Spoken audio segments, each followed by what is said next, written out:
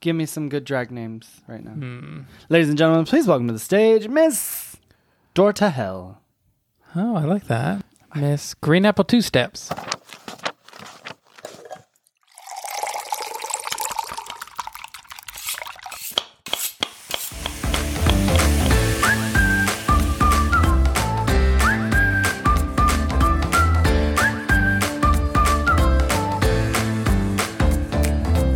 I'm Dustin Harder, and this is Keep On Cooking. Hello there, and welcome to Keep On Cooking, the podcast dedicated to plant-based cookbooks and the authors who wrote those cookbooks. I'm your host, Dustin Hardard, and... Dustin Hardard?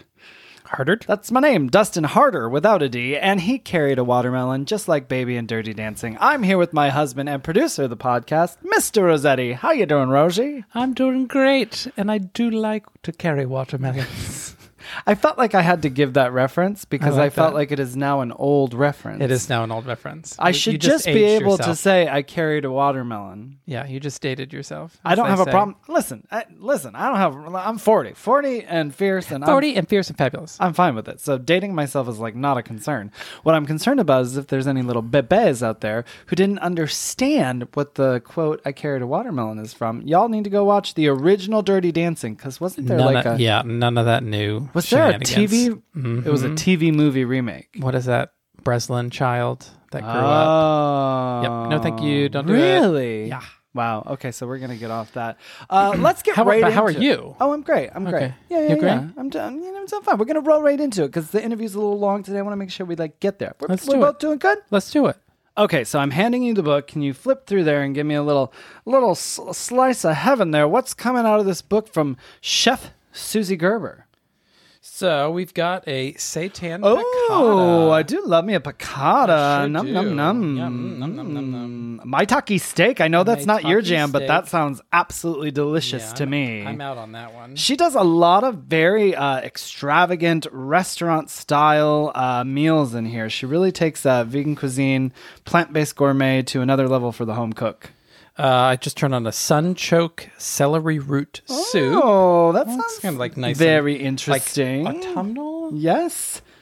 She does a lot of, I don't know if we'll land on any of it here. But, Oh. Squid Ink 2 ways. Squid Ink 2 ways. Well, so I was How just going to say, adventurous. she does a lot of seafood things in here, which is very, very interesting to see in a vegan book. So I think if you're someone who's been searching for vegan seafood recipes, this book, Plant-Based Gourmet, Vegan Cuisine for a Home Chef, is for you. It is by Susie Gerber. Chef Susie is a plant-based executive chef specializing in world cuisine and superfood medicine. She is the former executive chef and director of Prestige Hospitality, leading concepts such as Prest. Chef Susie is a well-known chef, culinary medicine, and food industry consultant. Her food and recipes have been sold in Whole Foods and utilized in kitchens, consumer goods, and medical studies across the world. With her full-service consulting firm, Haven Foods, she helps serve all aspects of the food supply chain, making it possible for companies of all sizes and tenures to commit to greener, cleaner, sustainable food industry. Chef Susie's newly released book, Plant-Based Gourmet, is the #1 gourmet cookbook of the season, hennies, with rave reviews from Rolling Stone, NY Post, and Veg News. Here she is to tell us all about it. It's Chef Susie Gerber. We're getting gourmet with plants up in here with Susie Gerber. Welcome to the podcast, Susie. Hey, thanks for having me, Dustin. Yeah, of course you said, hey. Now, we're going to dive right into your icebreaker question. If you could commit any crime and get away with it, what would you choose and why?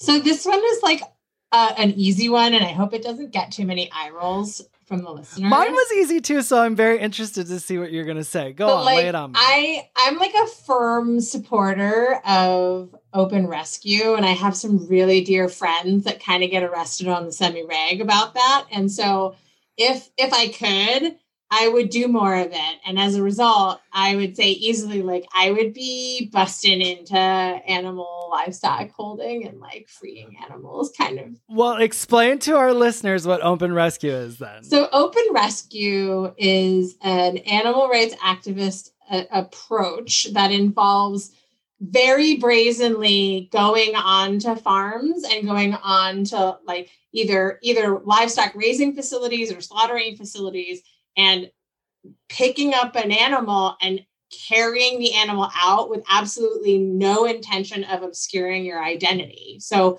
you're openly rescuing in broad daylight an animal to rescue them from slaughter. And it's an activist piece. It's a bold piece, and it's definitely very illegal.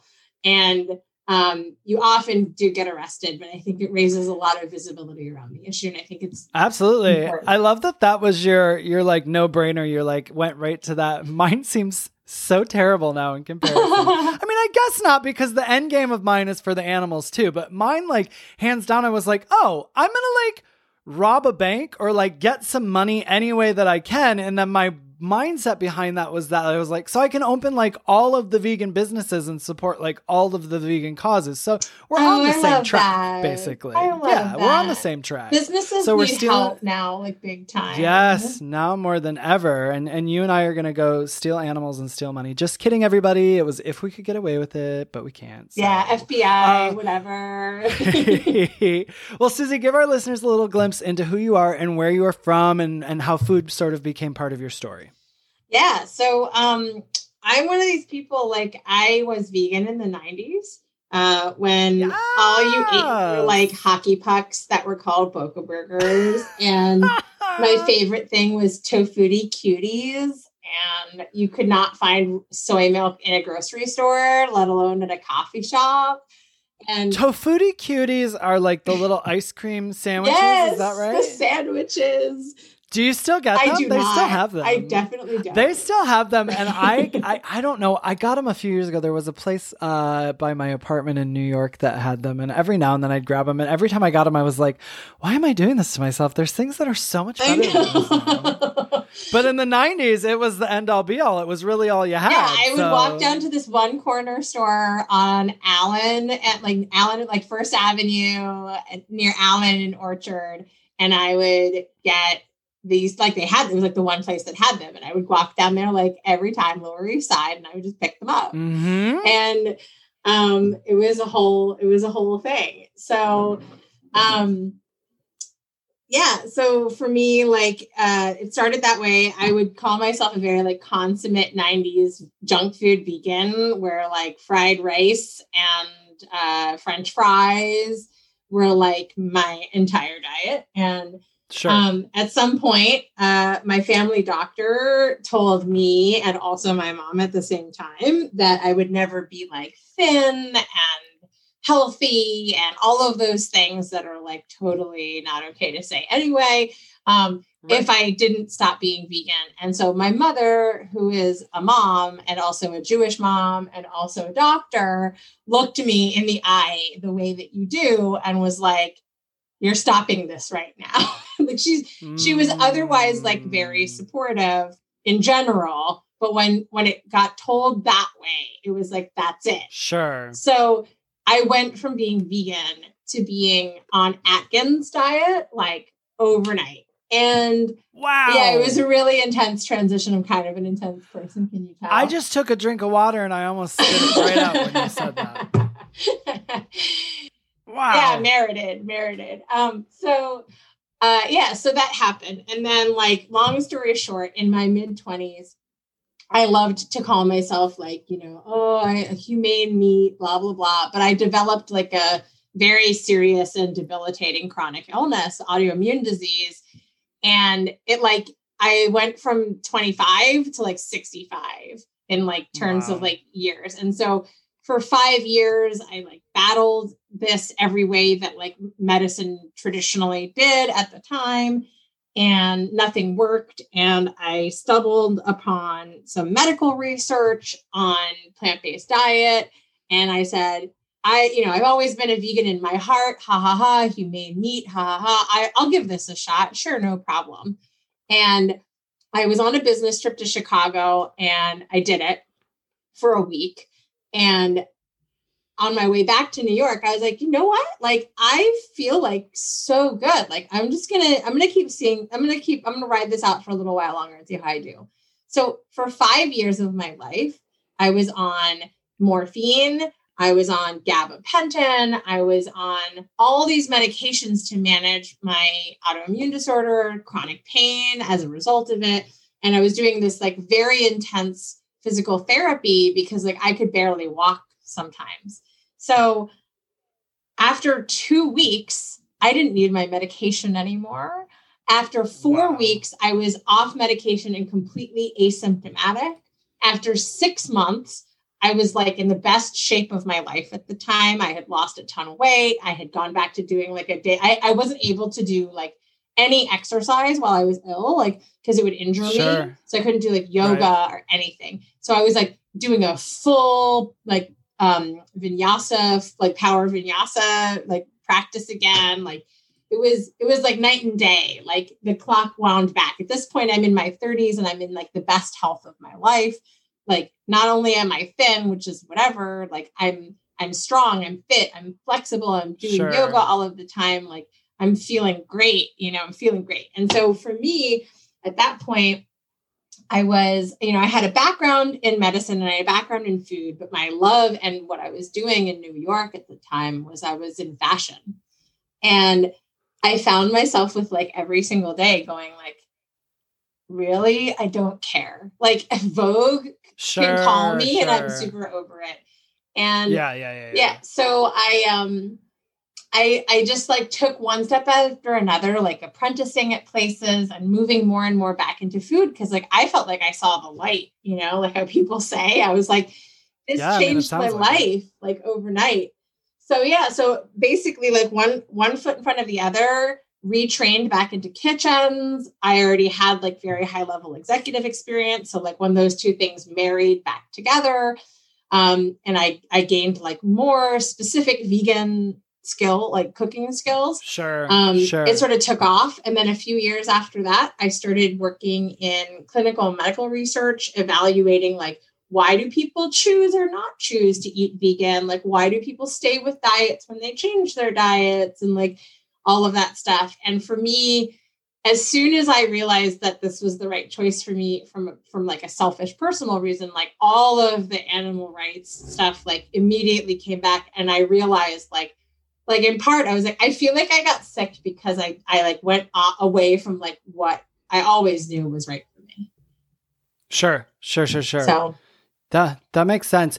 It's so interesting. I started in my journey into veganism was also health related, but then once it all came together, it's like now I'm like, oh my gosh, animals first all the way. It's so funny, like whatever sort of like the different things click for different people at different times, and you had a whole like makeover in terms of health, like to the far end and back, Oh, totally. It's just so interesting to see how it is. I mean, but like in the 90s when I was a kid and vegan, I was like one of those people that would like, I threw paint on people coming out of fur stores. I broke into animal testing labs like back in the 90s. So for me, like to go not vegan at the time was like, I went non-vegan overnight and I did, but like it was a huge cognitive dissonance, right? And when I went back to being vegan, it was like, oh, obviously I like literally just like, like holistically destroyed my entire self. Right.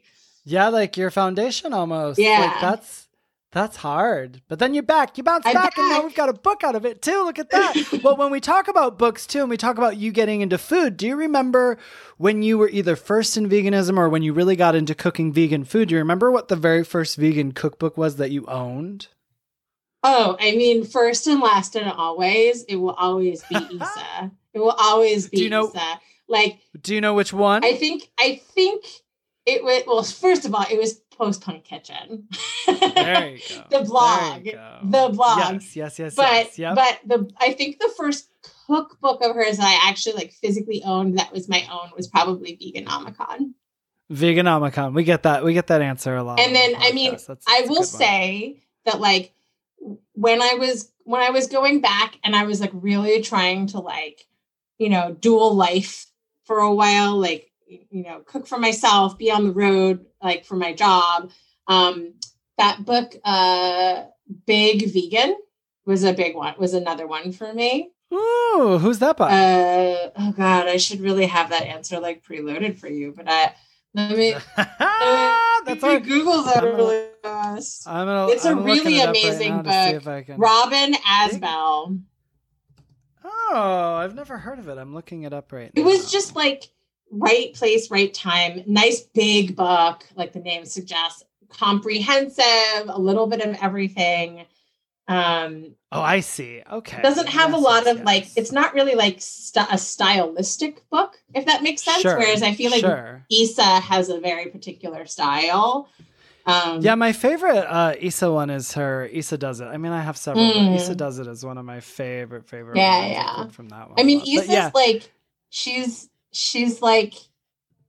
like the guru at the top of the mountain, as far as I'm concerned. She's the queen. She's the queen, honey. She tweeted at me that she bought my book, and I like legit screen capped that and posted it. I love that. How great is that?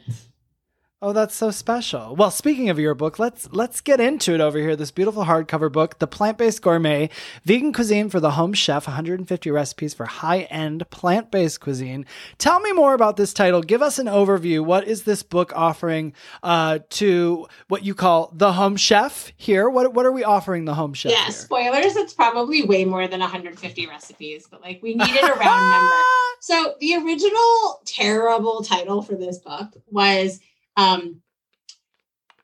eat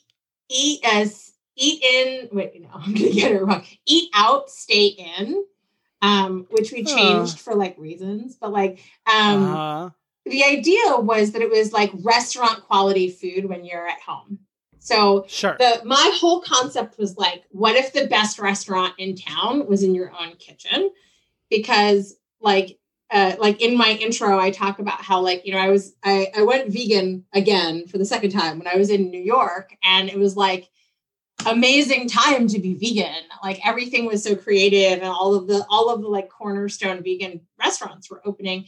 And then I was faced with leaving New York, and I was like, what do people do when they don't live in New York? And I was like, oh yeah, what is it that people do when they're not in New York? And it sounds like the story of my life for the last year and a half. We moved I lived in New York for 20 years. We moved to Atlanta like a year and a half ago. And literally it's like, oh, we're like just figuring it out how not to be New Yorkers. Yeah. I mean, New York is like, it definitely spoils you. But like, honestly, at this point, I think Atlanta has got it going on. Oh yeah. Atlanta, it's fine. Yeah, we're good. But like, we're good. Yeah. I think like Atlanta, New York, LA, when you're in those places, you're spoiled rotten. And then you leave and you're like, oh, right. Like I'm out here telling everybody go vegan. But like, it's like massively different to be vegan outside of a metropolitan area. And, I've lived and worked in Berlin. I've lived and worked in London. I've lived and worked in New York and like all these places. Right. So I've seen this huge range of what's possible.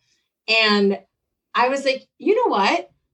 And I remember when I like first went back to being vegan and I was like training back up, I was like, I wish there was a vegan culinary school, like all of that stuff. So for me, this book was like, you want that training? I'll give you that training. You want to know how to have food, how to be a vegan and a foodie at the same time? I got you. You want to have like a Christmas dinner with you and your whole family that like not everybody's vegan, but you want stuff that like would fit in there. Like I got you covered. Sure. Are you interested in learning these advanced techniques that like, there's a million cookbooks out there and they all really want to teach you like burgers and mac and cheese and stuff, which is awesome. And I eat that food, but like sometimes I also want other stuff. Like I live in a city that has a fine dining restaurant, but it's honestly not as fine dining as I would normally be used to. If I wasn't vegan, I would have way more options. So even like just that range of stuff. So I was hoping that this would be like for the people who were, up and coming pro chefs that wanted more vegan options for, let's say you've got kids in college that come back to visit you and they're vegan and you don't know what to make for family dinner, or like, let's say you're a foodie and now you're going to be moving to like Cleveland. Like, what do you do? No offense, Cleveland. I have no idea. I was going to say, shout out to Cleveland. We love you. But what do you do? I have no idea. I haven't been to Cleveland in like 8 years. Don't hate me. I last time I was there were a couple places popping up if memory serves, but that could have been Columbus. Columbus is rocking. Cleveland. Columbus has definitely got it going on with the food and like in general, like nightlife and like all of that stuff. But not Cleveland. I love it. Things are expanding. Yeah. You've got a history, it sounds, with Cleveland. Well, you have a great intro here offering tips on great ingredient sourcing. You also go into depth about growing our own ingredients, which I love. Of course, we should all grow our own ingredients if you can. If you can, it's an amazing thing to do. You know exactly the source and where everything's coming from. And you get into preparing the pantry with spices, herbs, dry ingredients, sweeteners, seeds, nuts, plant milks, oils, and egg replacers. You have a really great 2-page spread in here that I enjoyed with spice blend suggestions. Sort of gives the reader some different ideas of combinations on how to make their own spice blends with things like the beefy spice blend, chickeny spice blend, the garam masala, the Thai spice, and even dessert spice. What is your favorite or most used spice blend from your that you have in your kitchen? Honestly, I probably use the Smokehouse Spice Blend the most. It's definitely my, like, I'm lazy and want to make this flavor pop a little bit. Tastes delicious, yeah. Although I do go back and forth between harissa and smoke. I will be honest. I like a lot of heat, though. So, like, often I just sprinkle a little, like, scorpion pepper in there, which is not in the book.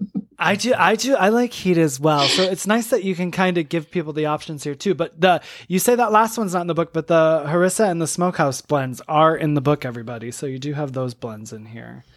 But it is a really great spread on sort of helping people build their own spices, which I think my whole goal here is to like, it's not just like, here are some recipes. It's like, I really want you to build food and cooking literacy, right? Like I want you to feel confident to do what I do, which is not follow a recipe or like have years of experience. What I do is I go, this is how I want this to taste, or this is what's in this. Like, so when someone throws out a dish, I can say the typical ingredients in a pesto are this, this, this, and this. If I want to do a variation on that, I'm going to switch this for this because it's similar in this way and different in that way. And that's really what I want to build up here is like, oh, so you don't like smoky flavors? Not a problem. Like move down and now you've got a French palate and it's the same dish, but you changed this one thing because you are confident with what goes into it.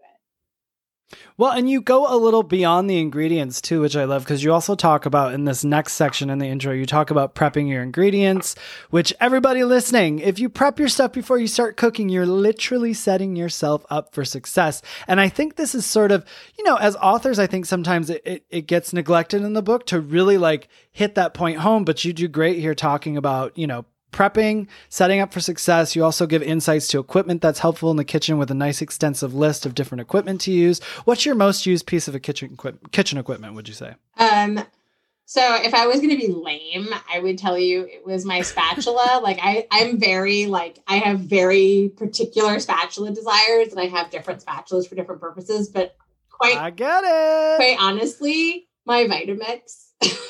No, also very important, very important. I love my Vitamix so much. Yeah, I live for my Vitamix. It's about time for me to actually swap out my blade and motor.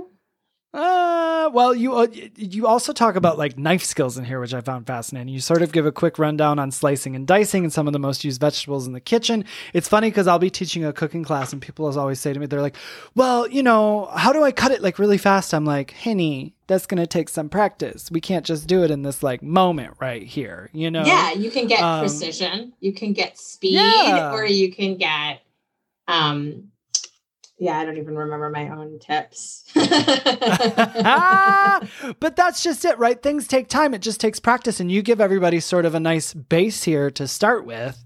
And then if someone wants to get really good at knife skills, my point of saying that in classes, I'm like, you need to like take a legit knife skills class or you can get this book and read up on knife skills. And then you just have to practice over and over. So it's nice that you give people a base for them to sort of build from. Yeah. I mean, so the number one, so I tour all over the world teaching classes and working with people of every skill level from pro on to individual. And the number one thing I hear from people when they're going from traditional diets to plant-based diets is like, how do you cut all of those vegetables? Like it's the number one thing that I hear. And also like, as someone who I ran a nine multi-unit restaurant for several years, and I had to train all of the staff in like cooking.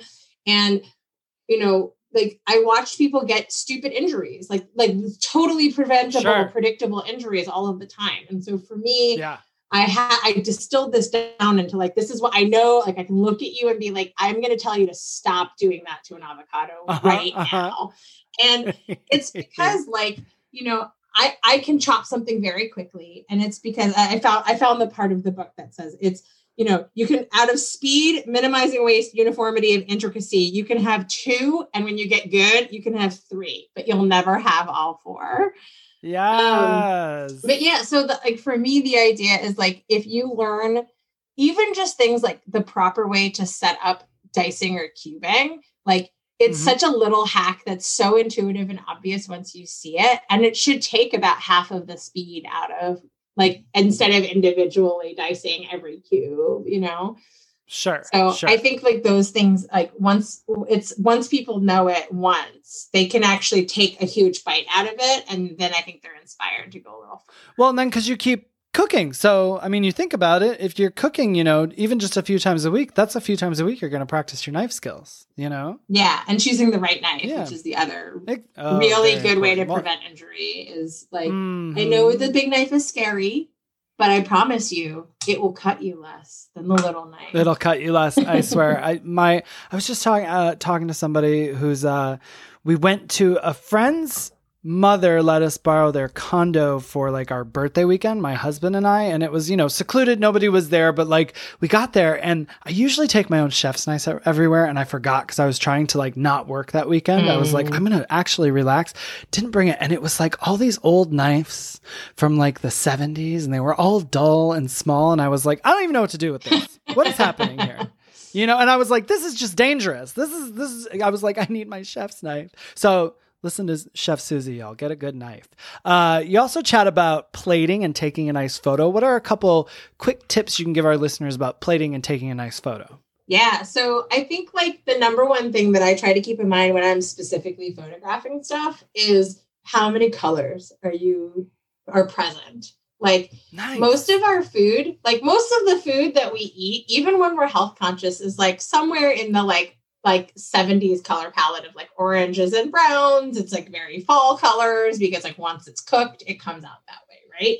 But so those don't make for the most appealing photographs. The most appealing photographs have like usually 3 or 4 colors and a couple of different textures, which is why you see people like me. I'm totally guilty of this. Like I'll cook what I'm going to cook and then I garnish the hell out of it. And what I garnish it with is like the beautiful stuff. Sure. And the food gosh, is like course. less exciting.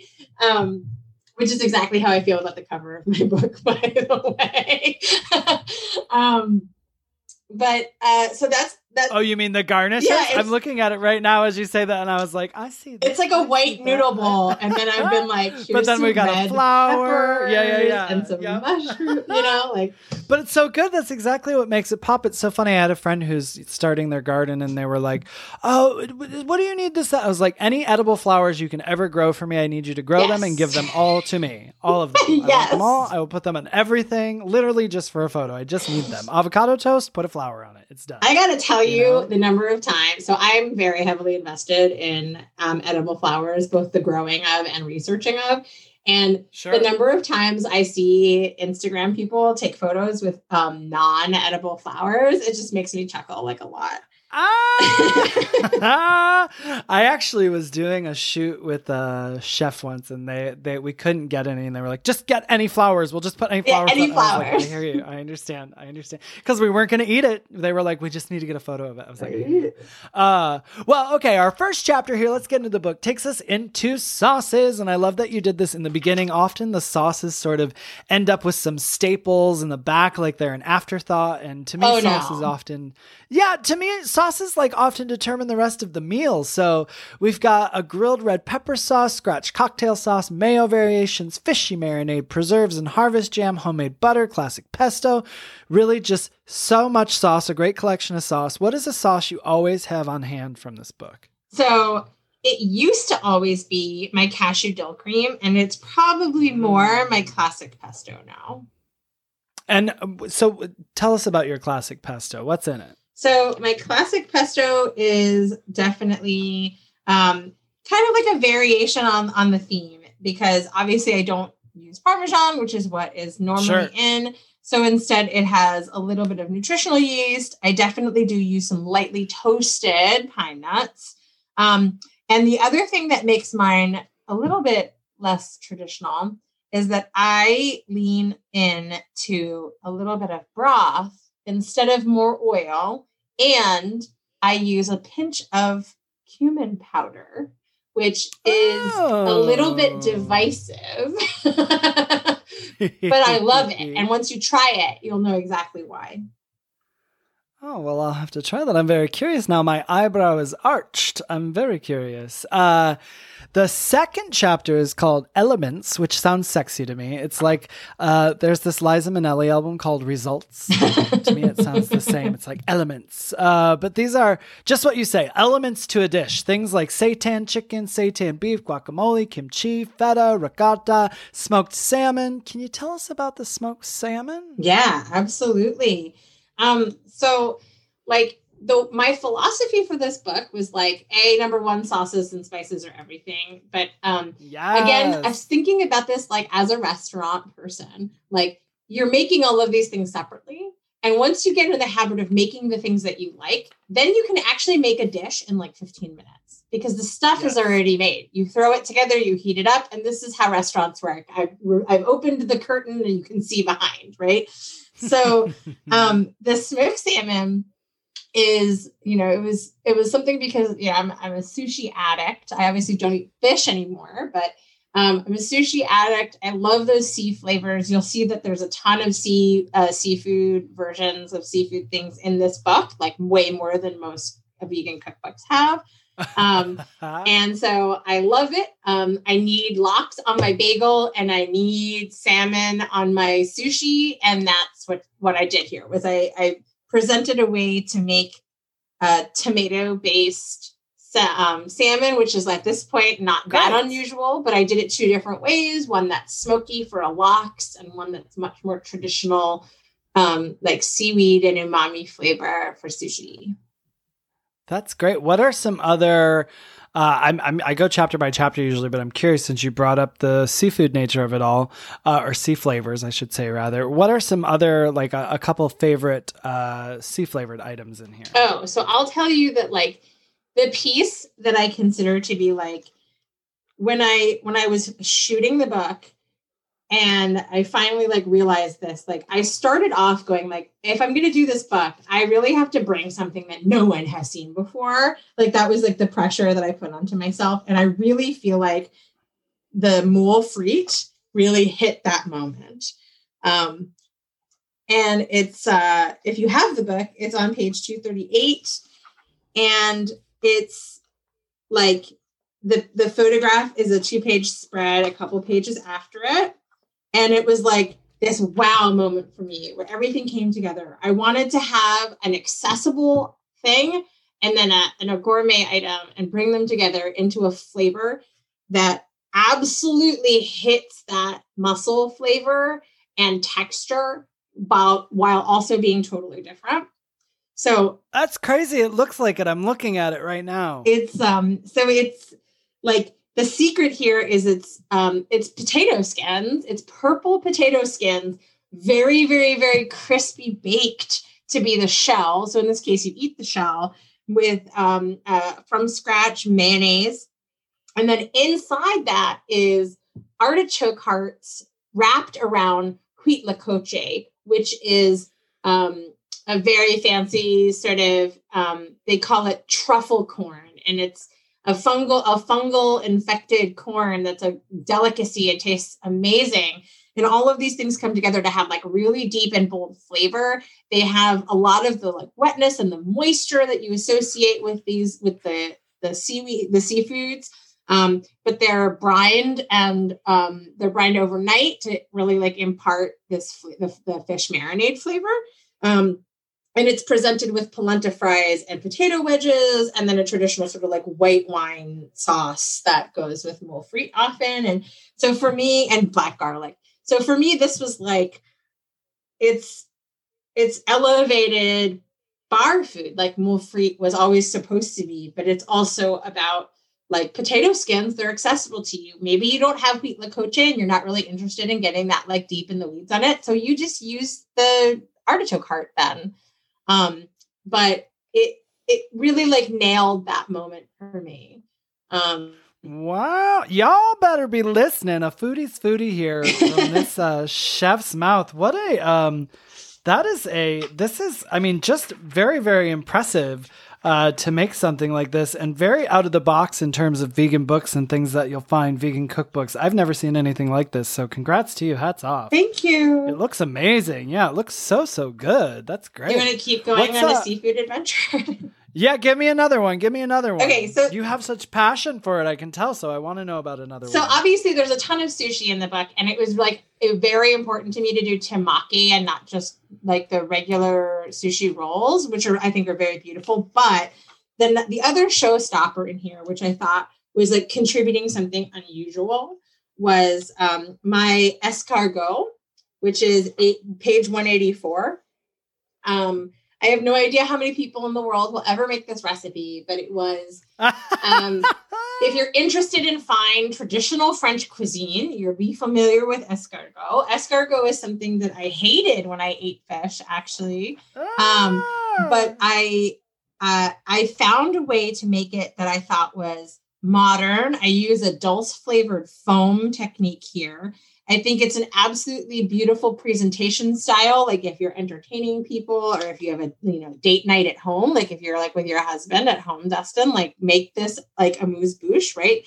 They say that it's an aphrodisiac, and like yes. I don't think the watermelon takes away from that experience. So what it is it's a yellow watermelon, and the way that watermelon works is like they naturally section themselves when you cut them when they're ripe. But if you cut them the correct way, in their sections, they will form spirals. They'll have natural spirals where the sections meet. And it's that tender spiral that I use as the escargot. And again, it's brined. So it has a burst of moisture, and it's sweet, but it's also seaweedy and salty. And it comes together so well with the chive and the foam. And you can have that, that raw bar experience. And it looks delicious too. And you've got the serving tip here to sort of give it that little dramatic touch to serve it on ice in nods to other seafood presentations, which, that's always, sometimes it's important for people, sometimes it's not, but it is important if you're trying to be an all-inclusive situation, like if you have a bunch of vegans and non-vegans, you're like, let me present this to you in a way that you might be used to seeing it, you non-vegans, and then you can eat it and see it's delicious, Absolutely. I mean, if you want to open a restaurant and you want to serve a dish like that, like it's an amuse-bouche. Like that was how it was listed in the book. Like you're just bringing it out to have fun, right? Like you're right. Saying this is like some of the range of flavors that the chef is interested in today. And I certainly was that day. Well, I love it. You really did go in on your passion for the seafood in this book, and it shows throughout. So kudos, hats off again. It's another good one. My goodness. I'm going to spin us back to chapter 3, which is breads and bakes, with items like tortilla wraps from scratch here, tortilla taco bowls, blue cornbread, short crust, coconut tart crust, and seed crackers.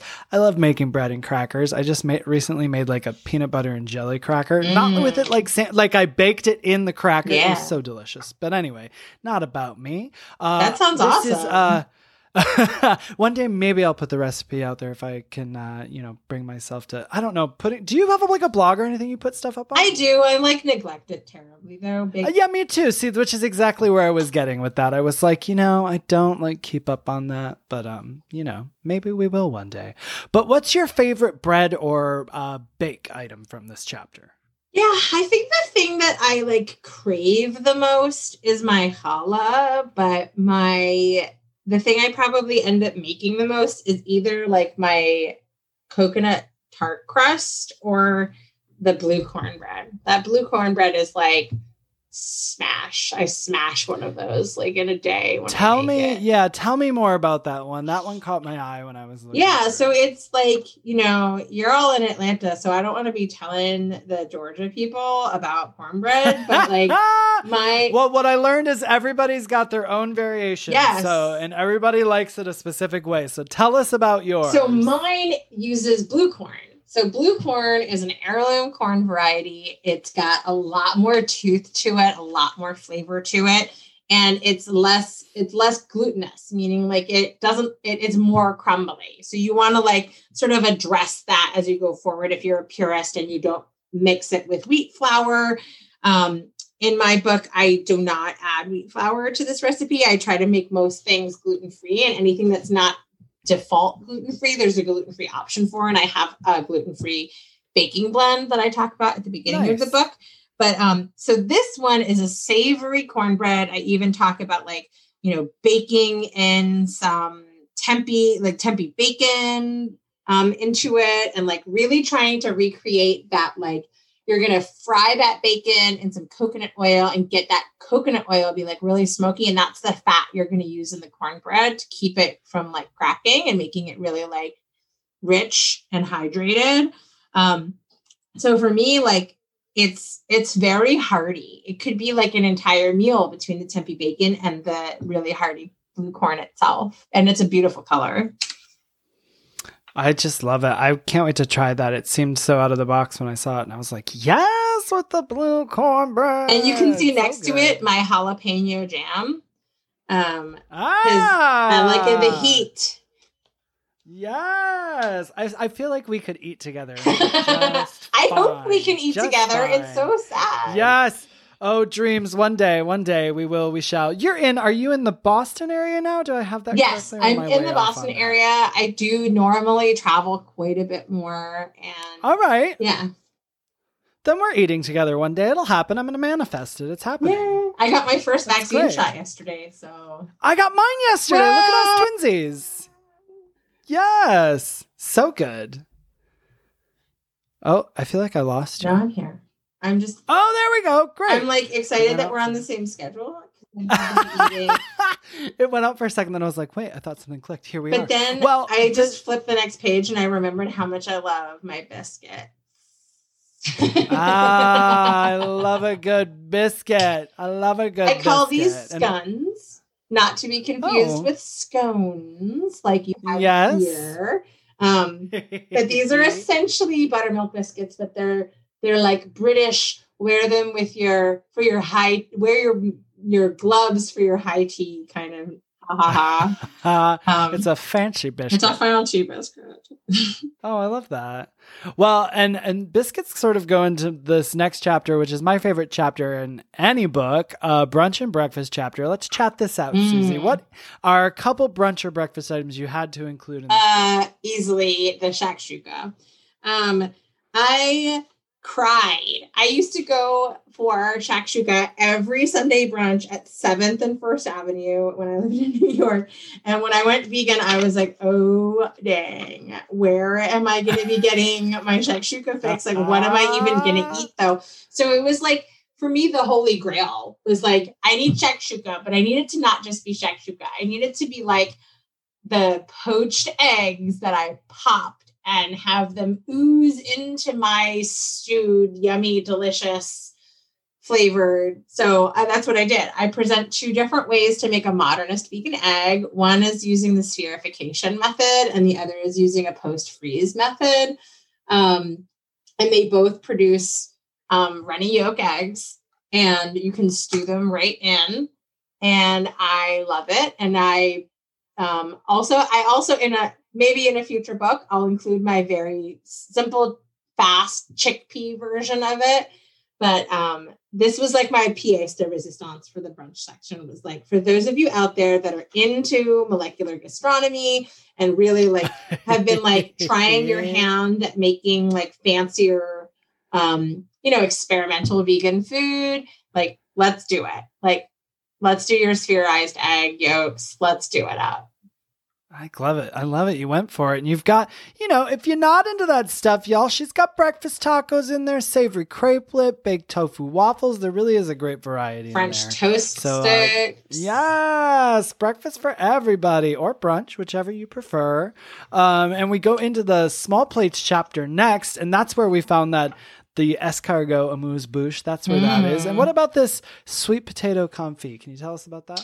Yeah, so sweet potato confit is like, so confit is a method of cooking that's basically just like, I'm going to slowly infuse high fat content until it gets very soft and very deep and very rich.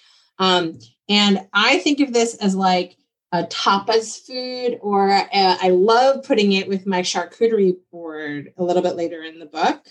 But I do a sweet potato confit and a pearl onion confit because it really does magical things to both of those things to be introduced to the vegan butter that long. And in this book, I do have my own scratch butter, but if I would be lying if I didn't tell you that I use Miyoko's butter a lot of the time. I mean, come on, the queen. Talk about another queen, Miss Miyoko. Definitely. I love that. Well, and you've also got a calamari in here. What's the calamari made out of? Okay, so this is another one of my, like, I became totally obsessed with an ingredient and had to do it things. So calamari was probably my favorite food in my entire life before I went vegan. And one day I remembered something that I had in my childhood that is pacaya. Pacaya palm is much more common in South America. And I remembered it. And I remembered that it kind of looked like tentacles. And I looked around and I looked around and looked around. And I finally found that actually Goya made a jarred version of it. So I found it. And like, if you look in the jar, it literally looks like little squids in the jar. Wow. And I said to myself, it's on. Yeah, right? It's on. My goodness. So you dry it and cure it a little bit, and then you batter it and you fry it. And it's like, it kind of ends up, you flavor it like a little bit seaweedy, but it kind of ends up like a dulse flavored potato French fries or something like this. Really crunchy, and it's so good. Delicious. All right. Digging into those seafood flavors again. I know. Soups is our next chapter. What's a soup you would tell someone who just got this book in their hot little hands? What's a soup you would tell them to make first from this chapter?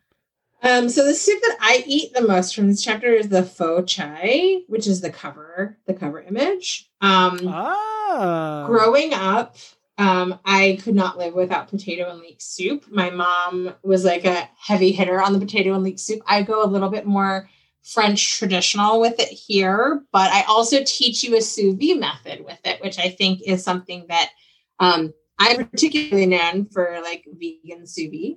But I think soups and sauces also, but soups, sauces, and cocktails are incredible opportunities for the sous vide, where you can keep things very low temperature and you can allow flavors to really develop over a long time. You can also do things, which is my favorite thing about them, like you can introduce fresh herbs earlier into the process, and they don't get exposed to high sauteing heats for too long. Right. So instead, it's like you get these incredibly deep aromatic broths because of the sous vide process. And I demystify the sous vide process for people because it's unnecessarily complicated. And as a result, I say, grab yourself a Ziploc bag. Y'all know you have one. And I'm going to show you how to do the water immersion method, where you take a zip top bag and you partially submerge it in water until you force out all the air, and then zip it and you pull it out, and it's vacuum sealed. And it's certainly vacuum sealed enough to make soup with. And it's amazing. And it's actually not at all difficult. I've done sous vide in a Pyrex bowl. I've done sous vide in a giant Cambro. It's just this little kitchen appliance. It's small, easy to put away. They're not that expensive anymore. You can get them for $60 now. And it's better to me. It's better than like a slow cooker. I have not ventured into it mainly because of the things that you say, and I haven't really had a reason to. So now I'm curious. You should do the chocolate from my book first. Oh, what's the chocolate? Now, what are you talking about? Where is that and what is it? In the dessert section, I teach you how to temper chocolate using the sous vide. Nice. Oh, so good. Tempering chocolate is a finicky pain in the ass, and it sure sous vide is. takes that all away. Oh, I love that. I'm always up for finding new options for tempering chocolate, so I'll definitely have to bookmark that and come back to it. We're moving into the mains chapter. I'm loving the variety with items like the king oyster scallops and the winter cornucopia squash bowl, maitake steak, seitan piccata, and the pollock paneer. Now tell us about this this Sunday roast, okay? I mentioned it online. It takes shape with its foundation being a watermelon. Okay, so tell us more. So, I, number one, like very inspired by my restaurant roots. The concept here is like in a restaurant, you don't actually go every week and buy 5,000 like ingredients. You find ways to work with the same thing. And in a home kitchen, it should be even more so. So sure. I've got a lot of watermelon dishes here in the book. The escargot, I have the ahi tuna, I have the Sunday roast, I have a watermelon gazpacho. So like by the end of this book, if you actually worked your way from cover to cover, you would learn how versatile watermelon is. You would learn like its water content and how to make it salty, how to make it sweet. And so like that's like sort of like core skill building there is like how to get creative with foods like watermelon that you've been eating your whole life and how to think of it differently. And also watermelon is not that expensive. So that's another really good one, right? It's certainly cheaper than a giant ham. And so the idea here is like you're going to long brine something. Now, if you're in the South, you might be familiar to long brining stuff. I don't know. Most people are not. You're going to take just the rind off of it. You're going to make an incredibly rich brine. I walk you through all of the marinades here. And then you're going to set that to sort of pickle basically for 3 days in that delicious flavor. And then you're going to bake it and you're going to bake it. And you're going to bake it you're going to long, slow roast it. You're going to long, slow roast it for so long that you're going to be like, what am I doing? Is this ever going to be done? And by the time it's done, it's going to form an unbelievably, terrifyingly accurate skin that looks like in the picture, you can see it like it looks like a roast skin. It does look like a roast, yes. And then when it's also going to shrink in size by about it's going to be about a third or a quarter of the size that you started out because the juice is going to run out. It's going to look just like a bloody roast when you're baking it. The juice is going to run out a little bit. The skin's going to form. It's going to get nice and firm. Like it's going to be really firm to the touch. And then you cut into it. And depending on how long you brined it for, the flavor is going to really like permeate throughout it. And especially if you baste while you're roasting, which you should, then you're going to slice it just like you would a ham and serve it. And it's going to be moist and light and flavorful and very unusual and still very high in fiber and very filling. I mean, how did you think of this? So honestly, I developed this over a long period of time. The way that a lot of us in New York were developing these ideas. And I think it developed a little bit of like internet fame while I was working on the book, and I kept it in my book. So it uses some techniques that are like pretty similar to the Sunday roast, which is like a traditional long bake that would be like a family meal. Sure. And so I just applied it to the watermelon. The watermelon needs a lot more time in the oven, for example. But it was. Sometimes I'm trying to think of things that look like other things, and sometimes I'm trying to think of creative ways to use things that I already cook with. Well, it's so cool. I definitely want to give that one a try. I was very intrigued by it. So I'm going to circle that one, get myself a watermelon and give it a go at some point, and I'll certainly post it and tag you and all that good stuff. We also have a ahi tuna steak in here with wasabi coconut peas.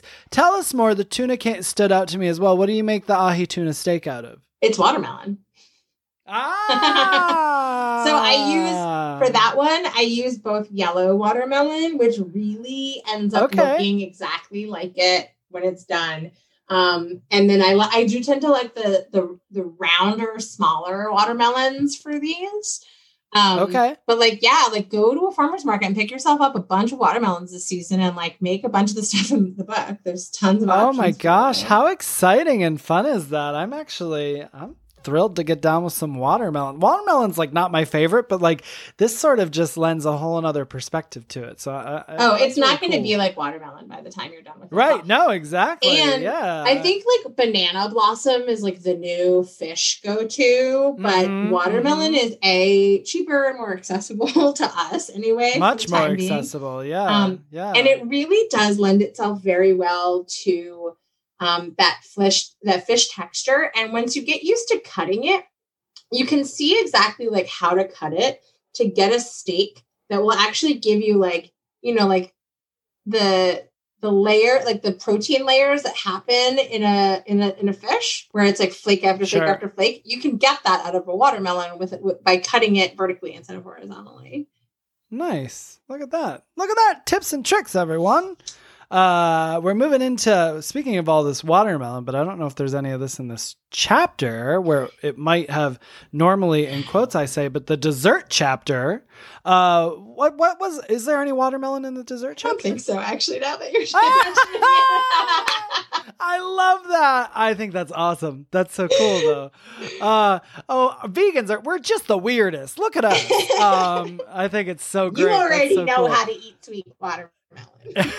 Exactly. Well, what was a must-have sweet that you just had to put in this book? So, I mean, I'm best known for my fruit tarts because I am a fruit tart. But me too, honey. So I love them because they're so much fun to decorate, and it's whatever fruit is in season can go on top of them. But I think like the cheesecake is maybe my favorite photograph in the book, and it's just it's like 10 times more cheerful than my personality. It's like day glow, rainbow, hearts and stars everywhere. And I had so much fun doing it. But I got to say the flan. The flan is like a piece of my heart. And I grew up eating flan, and it definitely was something that was important to me. But I was actually incredibly inspired by a dear friend of mine who herself is not vegan, but she is dairy free for allergen reasons. And she also grew up with her abuela's flan. And I think she came to me one day and she's like, I can't, like flan is my favorite thing. It was her birthday. Flan is her favorite thing, but she hasn't had a flan in several years. And so I actually just made this recipe when I very first moved to Boston to make flan for my friend who hadn't had flan in years. And I have a little story about her and her abuela in the part of the book with the flan. And she cried. She cried when I handed her this flan. I've made it for her every year since. I love that. Coming from love for the dairy-free. So good, so good. Well, you got the flan and lots of other great ones in here. I'm just going to mention a few. The fruit tarts, as we said, lemon curd fruit tart and minty Rocky Road ice cream and pistachio rose creme brulee, and then also a violet macadamia creme brulee. The list is really just truly impressive in this book of sweet treats, and I love me some sweets, so I'm here for it. We finish things off in this book with a cocktails and other beverages chapter. I don't drink anymore, so I was drawn to the likes of the sort of apple cider, matcha lemonade, drinking chocolate, and cold brew. But what are a couple cocktails of choice for you in this book? What's an adult bevy you like to sip on from this book from time to time? I mean, so I feel like everybody needs a really over-the-top Bloody Mary, whether it's like, a Virgin Mary or a Bloody Mary. You can have just as much fun because it's all in the flash anyway. Absolutely. All the stuff you can like pile into. Oh, totally. And this does not disappoint for sure. I'm a little bit of like a, like a mixinista. And I think like, for me, the Libertine or the Alchemist really captures like my desire to find unusual ingredients and bring them together and bring both their nutraceutical qualities together and like, unusual flavor combinations is really like what I look for in a cocktail. I tried to keep it pretty traditional in this because it's not really the main focus of the book. If somebody wants to give me another book deal to expand on that, I'd happily do it. It could be your cocktail cookbook.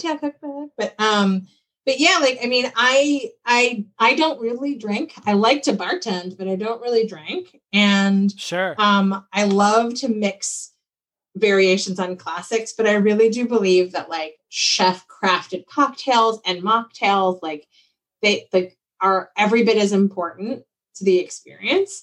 So I really I like to teach people how to make oat milk and how to make their own cold brew. And if you make just cold brew, great, but then you can make an Irish cold brew. That's kind of my method is like step your way up. Yeah. Oh, I like it. And that's great. You're including that as an overall culinary experience, which I really, I like that perspective a lot. Well, that is the end of the book, my dear. We're at your book brag section. Book brag. If you can just give me, a humble brag, something you're most proud of when it comes to this book, that would be great. Awesome. Yeah. So, I mean, this book was such a labor of love. It was so delayed, but when it finally hit pre-release, this book, and I am not lying to you, friends, debuted above Thomas Keller's French Laundry book in Gourmet. I beat him out for several weeks. For several weeks, this vegan cookbook beat out the Gourmet in the Gourmet category. And, like no shade to Thomas Keller. I actually am a big admirer of his, but, let's be real. No shade. This is your book brag, honey. This is the moment to share it and shout it. I'm all for that. But also like that's vegan great. Win, right? Like a vegan cookbook is the number one gourmet cookbook right now. Like that's absolutely like we should all have fun with that. And I know like for some people this is an everyday cookbook and for some people it's a special occasion cookbook.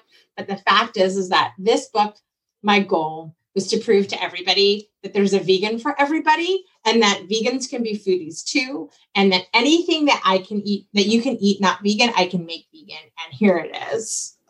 Yes. And you've certainly accomplished that. I love it. And that is The Plant-Based Gourmet, everyone, by Susie Gerber. Go out and get it. And we're going to move into your Baker's Dozen rapid fire questions. Are you ready? Oh, God. Don't stress. Don't sweat. Grab a bottle of water and a towel. We'll get through this as fast as we can. Here we go. Number 1, a celebrity you want to make dinner for.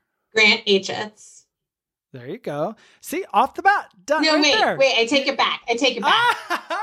My real answer, and I honestly, I'm sending him a copy of my book very soon, actually. Alan Cumming. There you go. He wants all the vegan books. That's a good one. Food on a stick or a tiny spoon? God. On a stick. If I'm honest, that's what I want to eat right now is on a stick. I could hear that was like a stressful moment. You're like, what do I want to eat? What do I want to serve? I want to eat the stick and I want to serve the spoon. Right. Favorite spice to cook with? Smoked paprika, Spanish smoked paprika. There you go. That's a popular one here on the Keep On Cooking pod, and it's one of my favorites as well. This one is a little bit of a tricky question because maybe you don't sing karaoke, but if you ever did or you do, or even if you don't, what would your song to sing at karaoke? Always Danzig Mother. What is it? What is that? Danzig Mother. Don't let your children walk my way. Don't let them hear my words, what they mean, what they say, mother.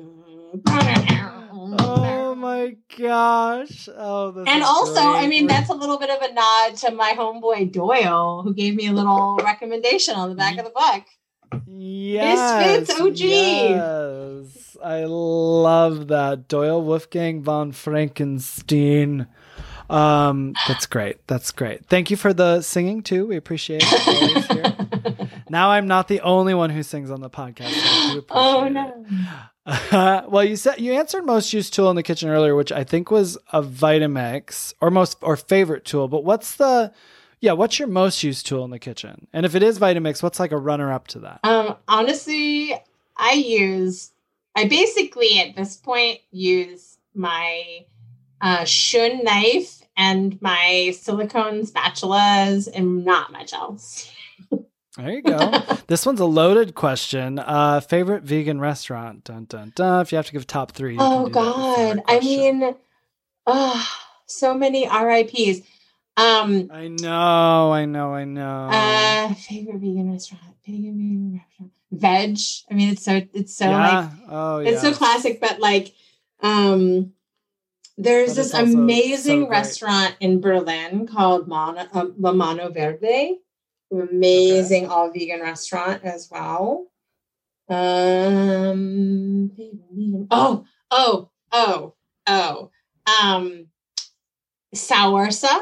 the bed and breakfast in Scotland, in Pitlochry.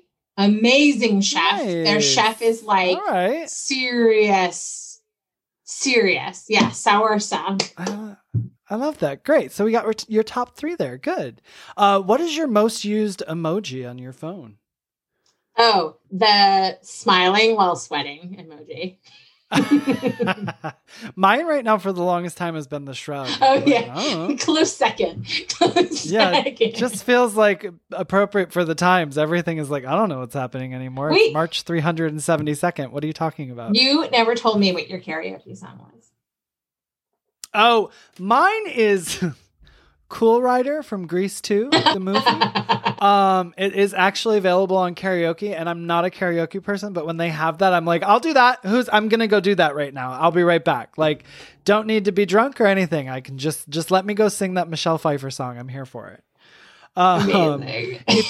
If you weren't a chef, what would your dream job be? Gosh. I've been so many things. What I really want is to help people make the best possible decisions to live their best life. So for me, that ended up looking like the intersection of nutrition and food. So I guess like other ways that could look are like, maybe I would do like edible gardening for everybody, regardless of like urban, not urban, and regardless of income. I love that. Yeah. I love that. And I need your help desperately. What's your favorite dish to make carnivores and why? Oh God. So the number one thing that I make people that are like, they give me that face of like, what are we going to eat? You know?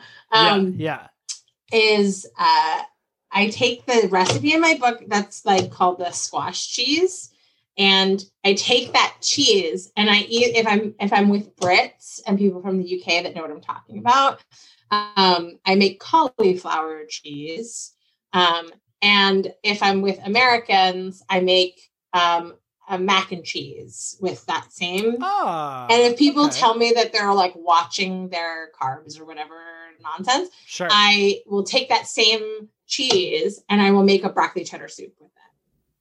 Oh, nice. Okay. That's a good one. That is a good route to go there. I love that. Do you have a vegan junk food that you enjoy from time to time? A favorite vegan junk food? Oh my God, so much.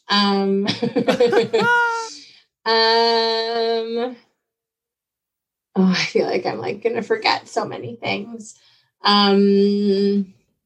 Or like, what's the last like sort of vegan junk food you enjoyed? So right now, my favorite like snack is I take a piece of chow, like creamy original, and delicious. I wrap a slice of Honest Pastures Montreal chicken around it, and I just eat it like that.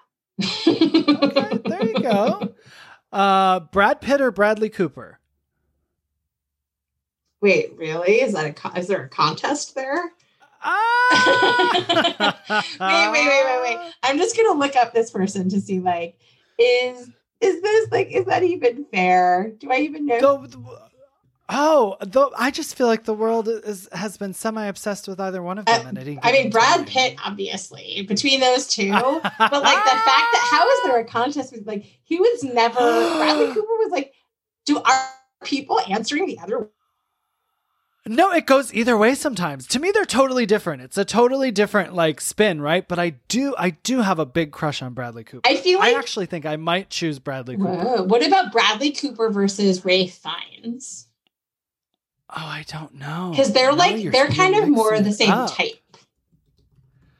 Yeah, see, I don't know.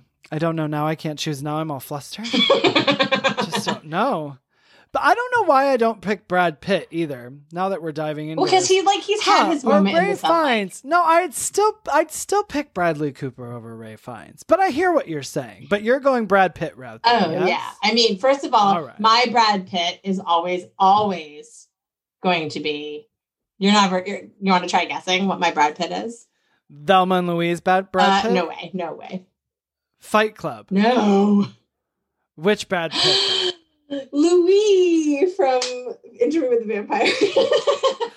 That was going to be my third guess. I kid you not. I was like, I guess I'm just keep getting my Brad Pitt will always and forever be Brad Pitt and Thelma and Louise. Okay. Yeah. I mean, that's like a solid one, but like it doesn't bring out how goth I am.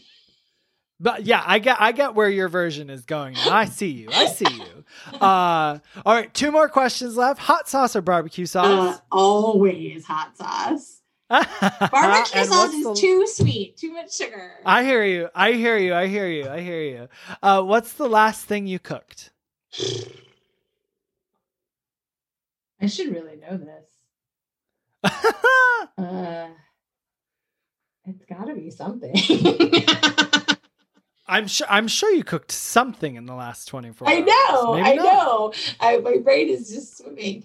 I think it was, honestly, a smoothie. There you go. No, that's it. That's my totally favorite right now is cashew butter smoothie. Ooh, yes. Cashew always makes everything so velvety and lush and delicious. I love it. Well, my dear, thank you so much for being here. Please let everyone know where they can find you on social media and what your website is. Great. Yeah, you can find me on @Chef Suzy Gerber. That's Suzy, Suzi, on Instagram and on Twitter. My website is plantbasedgourmet.com. You can also find me Plant Based Gourmet on Instagram. And hit me up. I'm really friendly and I like new friends. I love it. And everyone go get a copy of Plant-Based Gourmet, Vegan Cuisine for the Home Chef with 150 recipes for high-end plant-based cuisine everywhere books are sold right now. Thank you for being here, Suzy. This was a delight. Thank you so much for having me. It's been so much fun. She is a food nerd, and I love it. As I push up my little glasses here, you can hear her passion for food when she talks, and she's not afraid to roll up her sleeves and dig deep, which is what I was talking about in the beginning with the seafood. It's amazing to me when someone really goes into vegan seafood in a book. I wonder if there's a whole book dedicated to it yet. Hers is obviously way more than seafood, but she really has a passion for recreating those flavors of the sea. But there's a lot to learn from her and this book, and it was just lovely to chat with her. She's a cool gal. Cool gal. Well, speaking of cool gals, how about Dustin? Oh, my cool gal. Your cool gal. I'll be Dustin your girl and Dustin's dish this year. This year. What is your Dustin? Who knows? This week. What this day year, is it? Where are this we? Planet. Here we are. What is Dustin's dish? Can you name that movie that I just sang that song from? What song? Girl for all seasons, all the Come year on. through. Grease 2. Grease 2, baby. Grease 2, mama. I was panicked that it was Grease 1. No, Grease, it's Grease 2. mama. Listen, out there, if you haven't seen Grease 2, do yourself a favor. Watch it. Stop this podcast right now and go watch it. Do you like it? Yeah. Oh, I thought for some reason maybe you don't have the love I don't do. have like the history of like watching it a lot like you do, but okay, so everybody, there was like a period between my 5th and 6th grade year, or 6th and 7th grade year. I watched that movie every day in the summer. Every day. My sister could tell you the words to songs because I watched it so much. She's mad at me for it, which is funny because I'm mad at her for watching Annie the Musical so much when we were kids, and then we go. My life grew into Annie the Musical For those of you that don't know, David and I met on the Broadway revival of Annie the Musicale. Anyway, into Dustin's douche. As I mentioned, dish. Can't change that one into a oosh. Into Dustin's dish. Here we go. Okay. Well, Susie talked a lot about vegan seafood in this episode, and her book is peppered with a ton of it, as I mentioned, these great flavors of the sea. So it's definitely fun to dig in there and see all those cool recipes. But I wanted to give a quick little tip on adding flavors of the sea to vegan food quickly, if that is your thing. This is good. Yeah, right? I love that. Keep some little shakers in your pantry. If that's your thing, or if you're looking for some quick go-to staples to have on hand to make like a chickpea tuna or tofu cutlet with fishy flavors, you can add seaweed, which really gives you the taste of the ocean by just adding like kelp flakes, dulse flakes, or crumbled up pieces of nori. I mean, you can find that stuff in grocery stores now. Not easily, but Whole Foods definitely has it, and you can order it online, of course, but all health food stores will have it because seaweed is like a superfood, so everyone's got that kind of stuff. But you want to add maybe some lemon juice too, or pickle juice, or even nutritional yeast. Whether I would add the nutritional yeast with some of the other stuff. I'm just saying these are nice additions with it. You add it in the recipe, or you add it at the end, so mix it in during or after. All that stuff's reminiscent of seafood flavors. It's lovely. So play with your food. You don't always have to dive deep into the ocean to make a fish sauce from scratch or do a marinade. Okay. Hey, you see what I did there? Sometimes we like puns here. Well, I'm terrible at them. David's that was great. A good one. You're great with that caught me off guard. Oh, look what I like did. that. I'm surprising him. You dove deep into my heart. After all these years. Sometimes you can just add some of these things for quick additions or make a marinade or a sauce from scratch or whatever. But we actually keep nori on hand, and I'll toss that into the food processor with chickpeas if I'm feeling the need for a tuna melt. So just add it, give it a little taste, give it a little boom, little flavors of the sea. There you go. Can I add on to that with a David's dish? Sure. Of my favorite Vice seasoning. Oh, I didn't even put that in here. That's so smart. Old Bay. Yeah, Old Bay. Old Bay is a great little. Because of you, I put that in the lobster roll that's in Epic Vegan. I believe everything. Well, and also if we're talking about quick fishy flavors. You can also do like, if you want like texture or something like that, you can do hearts of palm or artichoke. Like, we always use those when we make like crabless cakes or something. Crabless cakes, yeah. The texture is kind of pretty much right on once you like cook it and everything. But air fry it or fry it up with a little Old Bay. Honey with the Old Bay. Honey Old Bay. That's great, babe. Thanks. Of course. I have a few every once in a while. But hey, y'all, thank you so much for listening. If you can, please rate, review, and subscribe. We're still on our little podcast journey, and any reviewing and rating and subscribing really is helpful for us. So helpful. Also about that Old Bay, I always get, oh my gosh, Old Bay's vegan? Yes, it is. There you go. It is. They have pictures of like fish all over on the outside, but it's not inside. For a crawfish brawl, but that's not why we use it. Anyways, thanks for listening. Come back next week for a brand new episode. Until then, keep on cooking, and remember, it's nice to be nice. This has been a Muzzy Cat production.